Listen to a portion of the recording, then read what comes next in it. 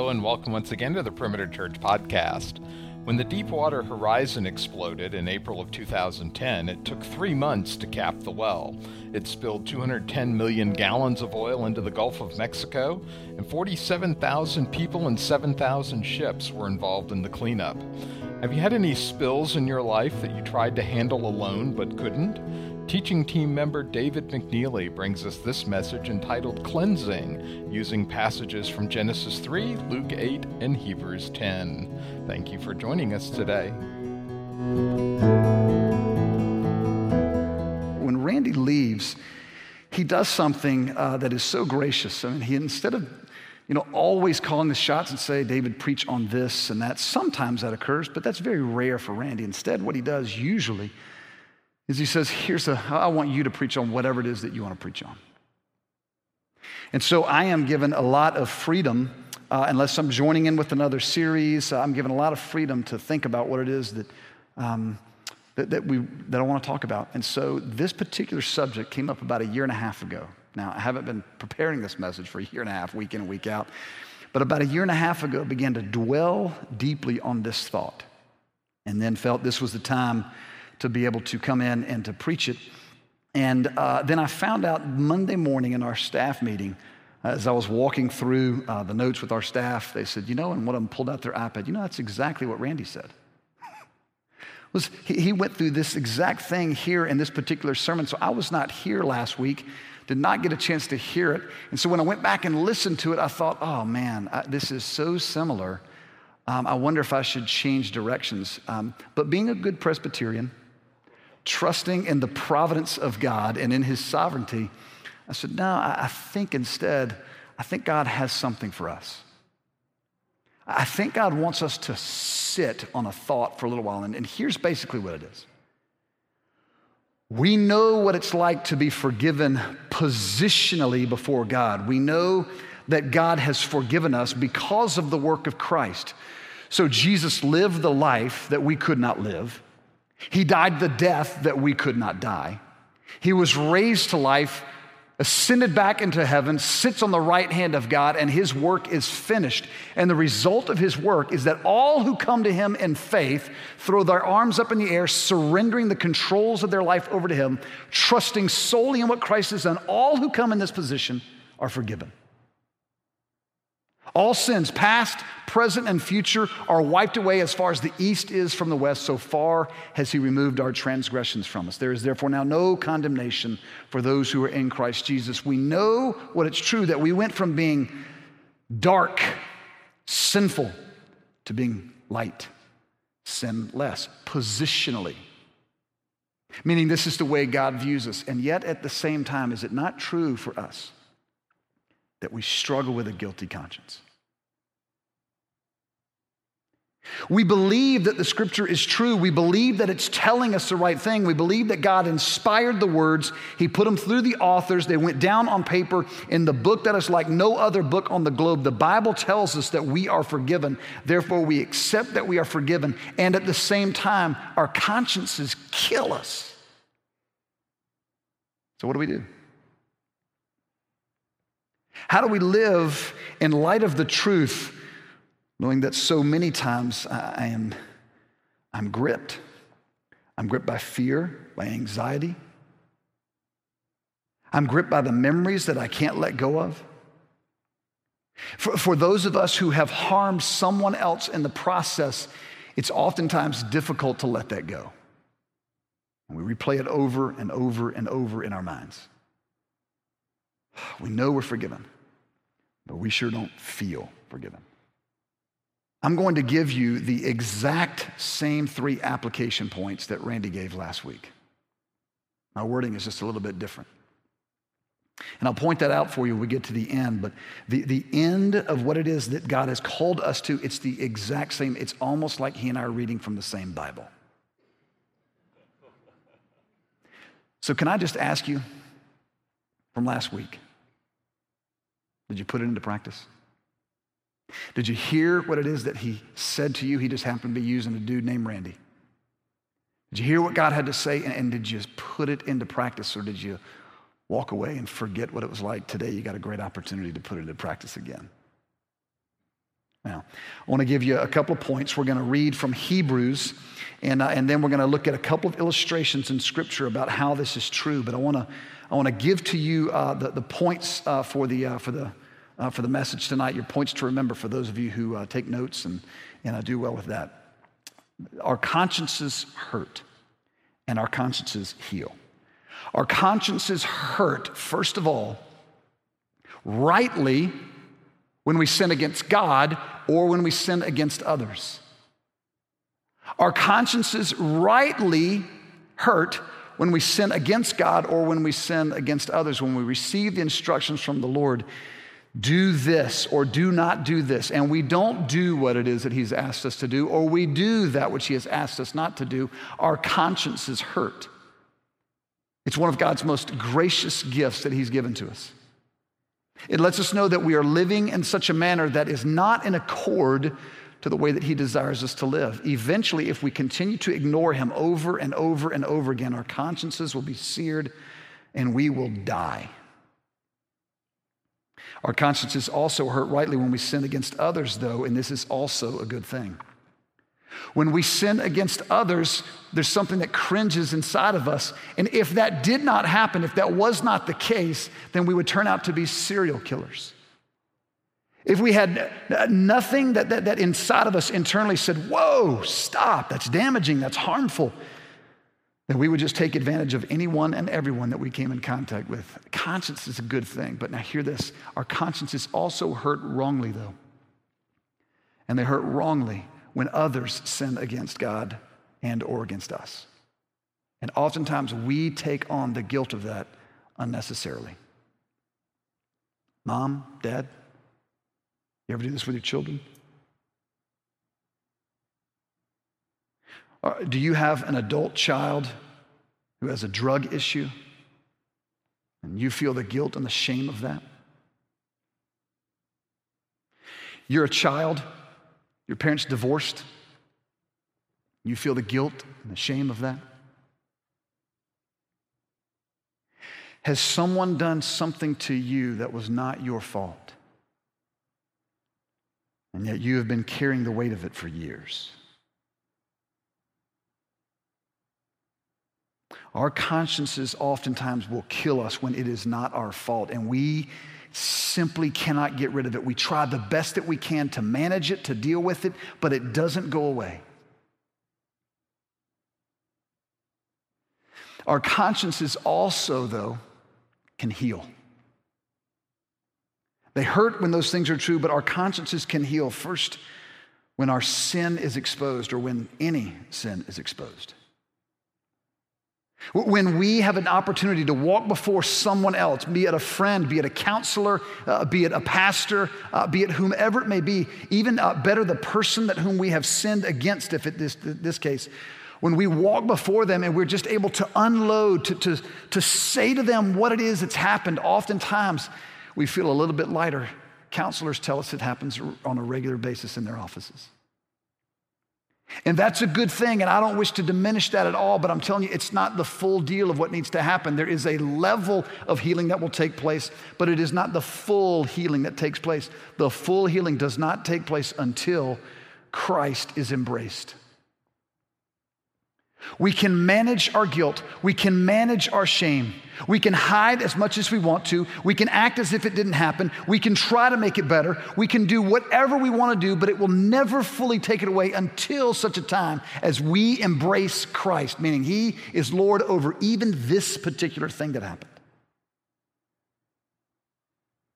When Christ is embraced, when sin is exposed, when Christ is embraced, there is healing. I am convinced of this. I am convinced from my study over the last year and a half, healing is possible for a conscience that kills you, for the shame that rules you. Healing is possible. But it is only available when Christ does the cleansing. If you have your Bibles, open with me to Hebrews chapter 10. We won't spend a great deal of time here, but I do think it sets the trajectory for us for the rest of the message, and it's important that we see this. So Hebrews chapter 10, this is all talking about the sacrifice that Christ has made on our behalf, And it says, the fact that Christ has done what only he can do, now that is true, these things can happen. What are those things? Hebrews 10, verse 19. Therefore, brothers, since we have confidence to enter the most holy place by the blood of Jesus, by a new and living way opened up for us through the curtain that is his body, and since we have a great high priest over the house of God, let us draw near to God with a sincere heart and full assurance of faith, having our hearts sprinkled to cleanse us from a guilty conscience, and having our bodies washed with pure water. Therefore, brothers, we now have confidence to enter into his presence. He says, let's go in there and let's go boldly.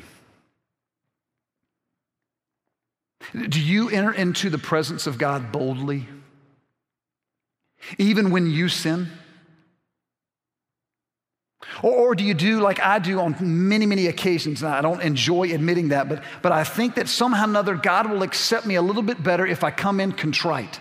If I come in feeling really, really bad about what it is that I've done, if I come in humbly, if I come in head bowed, not head bowed out of reverence, but head bowed as in, woe is me, what a dark worm that I am. Do you enter in like that? Because if you enter in like that, it is just evidence that we are entering in with confidence in what we can do to change the mind of God.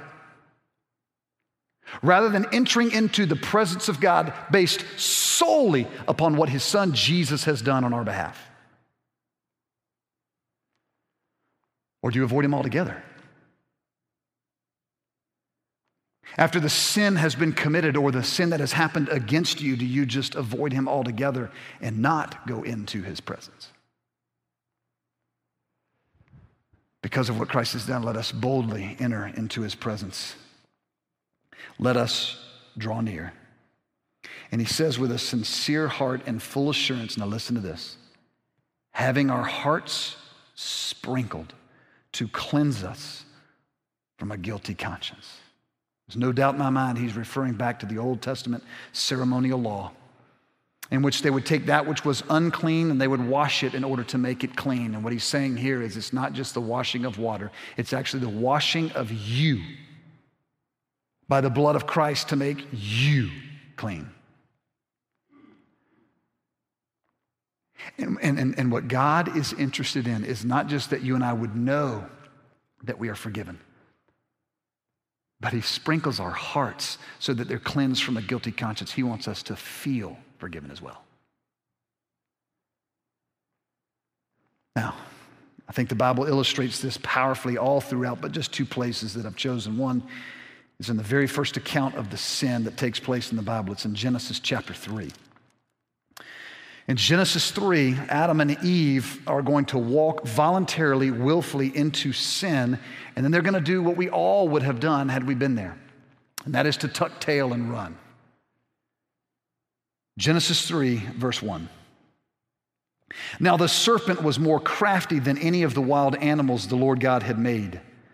He said to the woman, did God really say, you must not eat from any tree in the garden? And the woman said to the serpent, we may eat from the trees in the garden, but God did say, you must not eat fruit from the tree that is in the middle of the garden, and you must not touch it or you will die. You'll not surely die, the serpent said to the woman, for God knows that when you eat of it, your eyes will be opened and you will be like God, knowing good and evil. When the woman saw that the fruit of the tree was good for food and pleasing to the eye and also desirable for gaining wisdom, she took some and ate it. And she also gave some to her husband who was with her, and he ate it. Then the eyes of both of them were opened, and they realized they were naked. So they sewed fig leaves together and made coverings for themselves. They enter into this sin and they do what we would have done. They know what happens. And so the scriptures tell us their eyes are opened for the first time. Now, not physically because they could see before that. Their eyes are opened spiritually to see the reality of their condition. They're not seeing themselves in a light that is not true. They are seeing the reality of who they are. They are naked and they are ashamed, and so they run this direction. They do what we would do. They kind of hide and cover in this manner. They're trying to get to a place where they can walk and live and breathe and move in darkness. Anything to get away from God. Because God is the one who said, "Be ye holy, just as I am holy." What they are experiencing right now is shame. Dan Allender and Shrimper Longman wrote a book called The Cry of the Soul. It's a great book that tells us how our emotions actually point us to our deepest questions about God, who He is, His ways, etc. It's a fantastic book. They give a simple definition of shame that is powerful. Here's that definition. Shame is the traumatic exposure of nakedness. I doubt that there's anyone in this room present today who feels very comfortable about walking into public with not a stitch of clothing on. If that is you, you got way more confidence than I thought you might have. Most of us mortals live in this reality where the thought of that makes us want to vomit. Most of us think that would be the most miserable experience that I could possibly think of. I've heard Randy talk about it before. I have also had this same sort of dream. If you're a psychologist right now, you're probably going to tell me what is deeply wrong with me, and there is something deeply wrong with me. But I've had this dream, the same one that he's had, where I am the only one in the public place that has no clothes on. And I'm trying to find a way to get somewhere else to hide and to cover, and I can't get there. That would be that is by definition shame. And what Adam and Eve are experiencing this moment is the shame that is so deeply rooted. Keep in mind, we pointed this out before, they're the only people on the planet. And yet their shame runs so deep that they can't even be in the presence of one another without trying to cover themselves. God made them. God's not embarrassed. Wasn't a big deal for him. And yet they go over and they do the best that they can to cover the most private parts of who they are, the chambers of their heart that they want no one to see, to feel, to touch. They want no one to interact with. They try to cover in their own nakedness. They try to hide their shame, but they just simply can't do it because what happens? The next verse tells us they are cowering. Verse 8, the man and his wife heard the sound of the Lord as he was walking in the garden in the cool of the day, and they hid from the Lord among the trees of the garden. But the Lord God called to the man, "Where are you?" I love this. God, in his infinite grace, in his mercy, now goes on a relentless pursuit of his people. And he will not let them hide. He will not let them slither away in darkness. He is on a mission to expose them so that they can see the reality, not just of who they are, the reality of who he is. And that's what causes us to live in a place where shame grips us, it holds us, it has power over us. That's what it is when we don't see the reality of who God is, we see the reality of who we are. We've got to look up and see who he is. And so God goes, "Where are you?" And he hasn't lost his children. I have lost one of my children on 2 occasions. It's not the same child, but yes, I am that bad of a father. And on both of those occasions, we gather everyone around and we then storm out to find where it is that this lost child is. On one particular occasion, he was just sleeping behind a neighbor's house. And then on another occasion, he had gone into another section of the neighborhood. We went out to go find them in a panic. God is not panicked. He's not really wondering where they are. He's not doing this for him. He's doing this for them. He's doing this to say, I just want you to know, I will not let you get away with this. And what they're hearing is, I want to hammer you. And what he's saying is, I want to embrace you. And the reason I want to embrace you is because I know your conscience is killing you right now. And I'm the only one who can heal it. He answered, I heard you in the garden and I was afraid because I was naked, so I hid. And God said, who told you you were naked?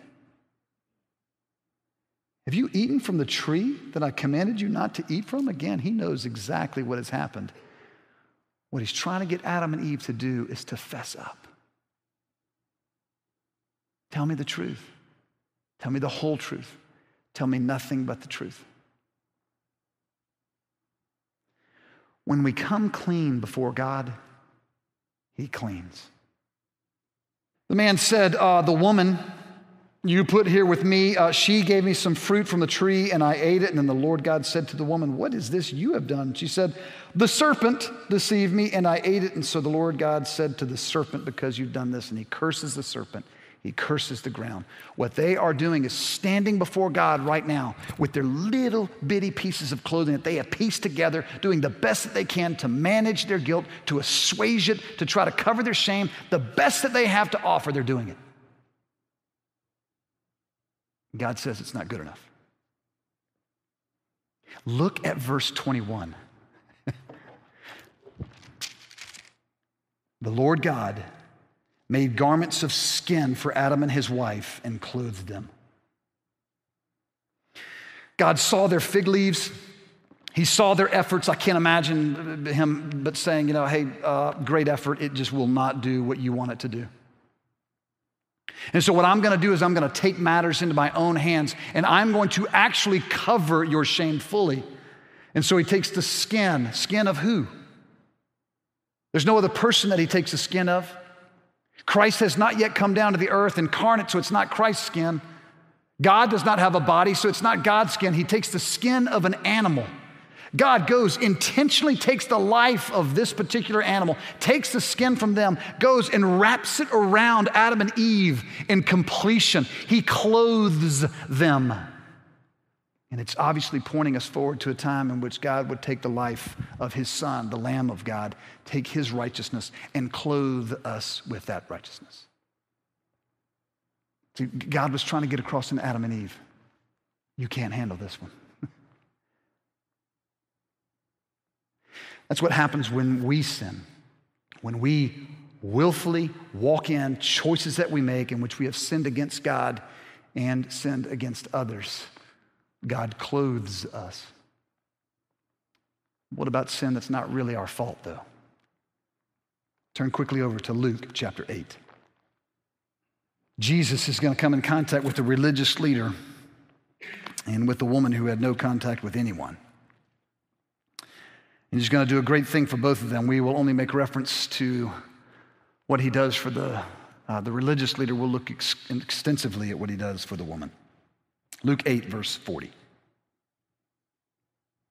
Now, when Jesus returned, a crowd welcomed him, for they were all expecting him.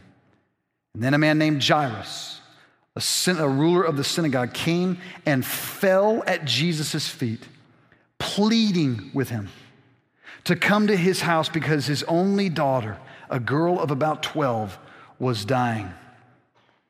Jesus is walking along, and then this religious leader, the synagogue ruler, comes and he falls down before the Lord. I would do it for dramatic purposes, but I may stumble and hurt something. He falls down before Jesus and he pleads, he begs that Jesus would do something. Just a quick question. How desperate are you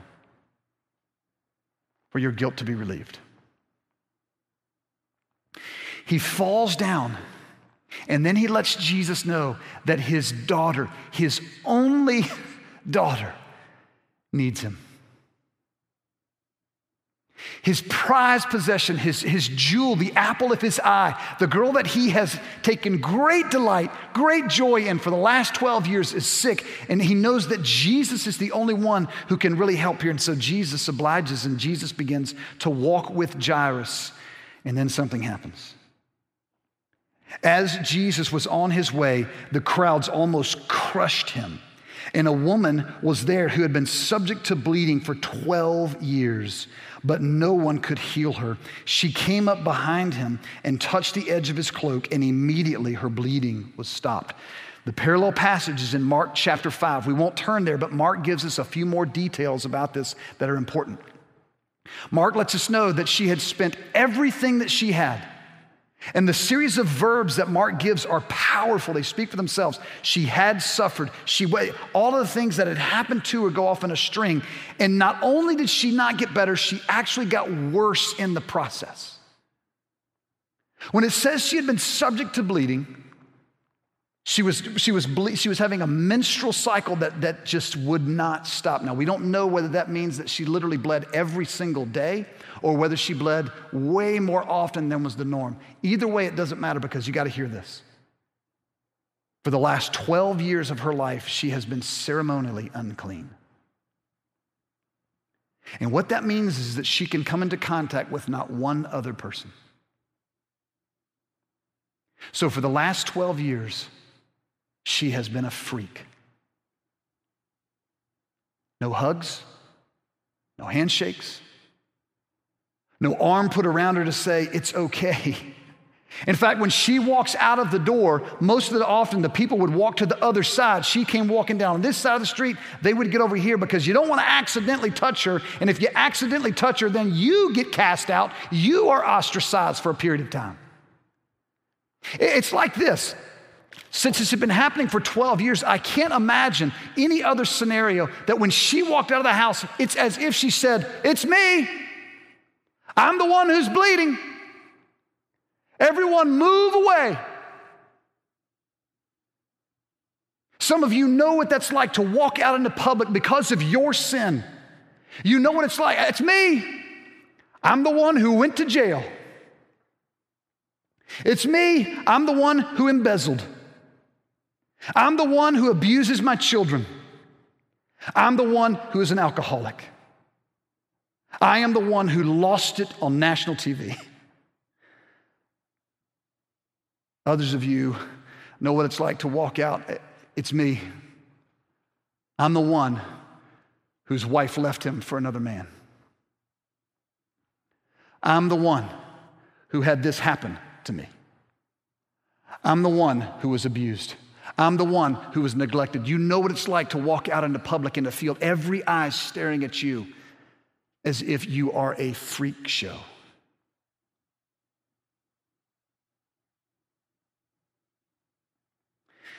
For 12 years, she had been enduring hell. For 12 years, Jairus had been enduring heaven. And both of them had the wisdom to know their only hope was Jesus. She came up behind him and touched the edge of his cloak, and immediately her bleeding stopped. Now, we don't know whether she touched a tassel or whether she touched the edge. We don't know exactly what that means, but either way, she touched a portion of his garment, and it tells us, like that, she was healed physically. Now all she had to endure was the next 7 days in order to fulfill the law in Leviticus 15. Now she could once again rejoin society. She could once again become a person. And right away, Jesus says, "Who touched me?" What she wanted to do is to walk away over here. She came up from behind him, stealth. She came up from behind in such a manner that she could just barely reach out, grab a hold. She's healed. She knows now that she can go back, slither away into darkness, live her life in private. But Jesus will not let her get away with it.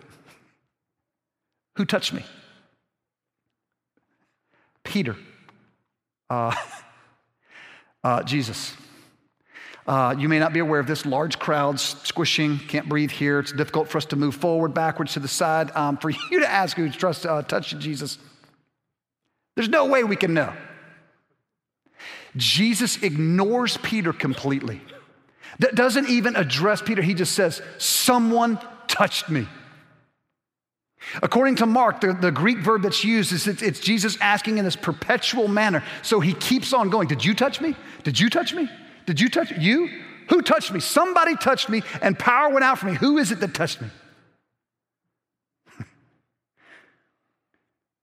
Verse 47, then the woman, seeing that she could not go unnoticed,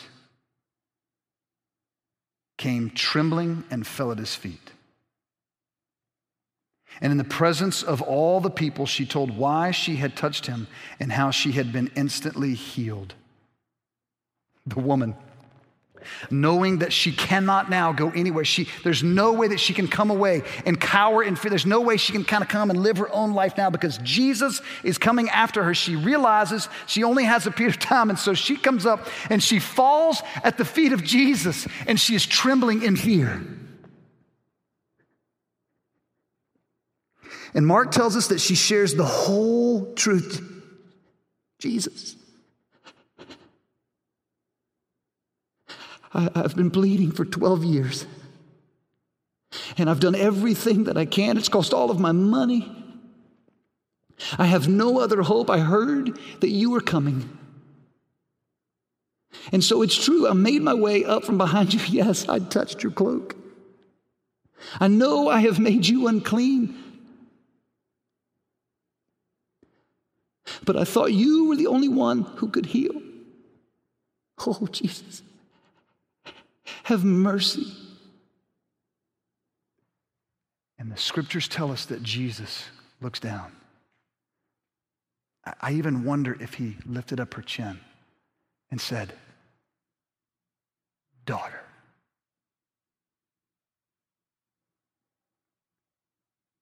Daughter.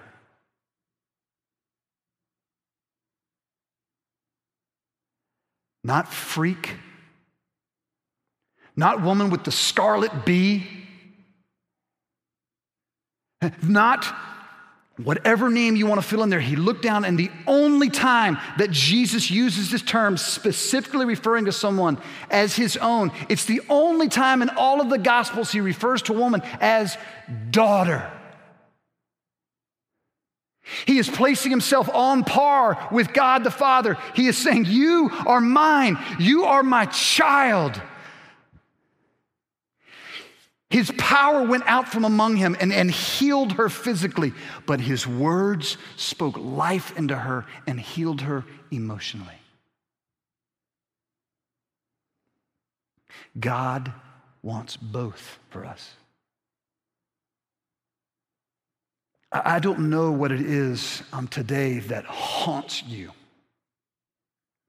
I don't know tonight what it is that cripples you as you move along in life. It may have been something that you did to someone else 15, 20 years ago, and you still have nightmares about it. It may be something that happened 10 minutes ago, 10 minutes before you walked in. I don't know. It may be something that has been so heinous in your mind, and you know you are forgiven, but you just don't feel it. Here's what I want you to do. I want you, first of all, to understand you will not put these three things into practice and boom, you're healed. The first thing, it's the first thing that Randy told us last week. The first thing I really believe God's calling us to do is to repent. Repent of what it is that you can repent over. I'm not saying repent on behalf of someone else. I'm saying repent for your sin. Maybe your sin is what you've done. Maybe your sin is how it is that you have refused to look at yourself in the same way God does. Repent of your sin.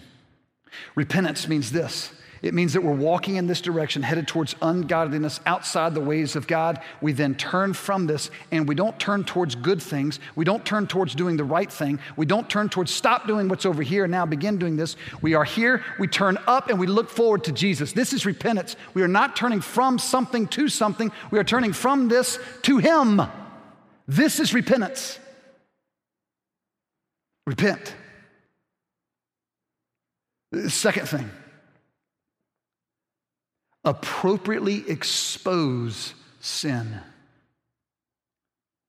Expose sin appropriately to others. And again, this may be something that you have done. It may be something that has happened to you. And for many of us, the best way to expose it is not to come up here on a stage and announce it from the rooftops. It's to go directly to the person that we have wronged and confess it, expose it, share with others what it is that you have done. Can I please encourage you to do this? For many of us, it will require more than just a confession to a pastor. Go to a counselor. Just as Randy said last week, go to someone that can help you navigate what truth is. Just because you have embraced it over here doesn't mean that you're functioning as if it's true. And what a counselor does is help us to live in light of the truth. I'm calling it expose. Randy called it reveal last week. The third one, Randy called it rely. I'm calling it consider. Consider Christ. Hebrews 12, 2 and 3. Let us fix our eyes on Jesus, the author and perfecter of our faith, who for the joy set before him the cross, enduring it, scorning its shame, and then he sat down at the right hand of God. Consider him so that you will not grow weary. Look to Jesus. The words that you will hear from Jesus in this is your guilty conscience, your shame is so much bigger than you. This is one that only I can handle. Earlier this summer, I had the privilege of speaking at a retreat in Myrtle Beach, I think. Somewhere over there. I'd suffered for Jesus. It was terrible. Whole family went along. We got a condo to stay in. They asked us to hang out as a family, to play on the beach. We got a chance to hang out with all high school kids. My kids loved it. And then at night, I would be able to talk to them about a great topic. And on the second to last night, my son Davis comes into my room. I was just laying down. I was particularly sunburned on that particular day. As you see, my skin, I don't really tan. I just get multiple shades of red. And so recovering from that, and Davis walks in. He says, Dad, Emerson is locked in the bathroom, and he's crying. And so I make my way over to the bathroom, and sure enough, he had locked himself in the bathroom, and he was just sobbing. I said, buddy, I need you to open the door. And he opened the door, and when the door opened up, the stench from that bathroom was overwhelming. It was obvious he did not make it to the bathroom in time. And so what he had done is to take every single wet wipe that we had taken on the trip with us. And so there's an empty box of wet wipes. There's 40, 50 of them out around the floor. And he has done the best that he can to clean this up. But there is poop on the wall. It's on the shower curtain. It's on the tub. It's on the cabinet. It's on the mirror. It's on top of the toilet. It's underneath the toilet. It's over the door, the handle.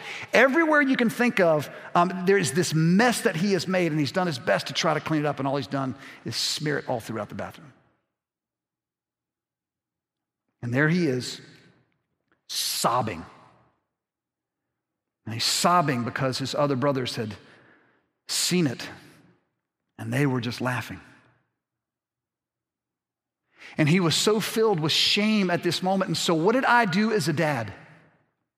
I looked at him and said, you idiot, you moron, I cannot believe you did. Did I do that? No. I entered into his mess with him. And then I picked him up, becoming dirty myself. And I put him inside of the tub, and I turned the shower on, and I washed him. I cleansed him, and I made sure that he was different from when he started there. And then I took my white towel, and I wrapped it around my son. I pulled him out of that situation, put him into the hall. And while I had him there in my arms, I said, son, I want you to know I'm very proud that you tried to clean this up.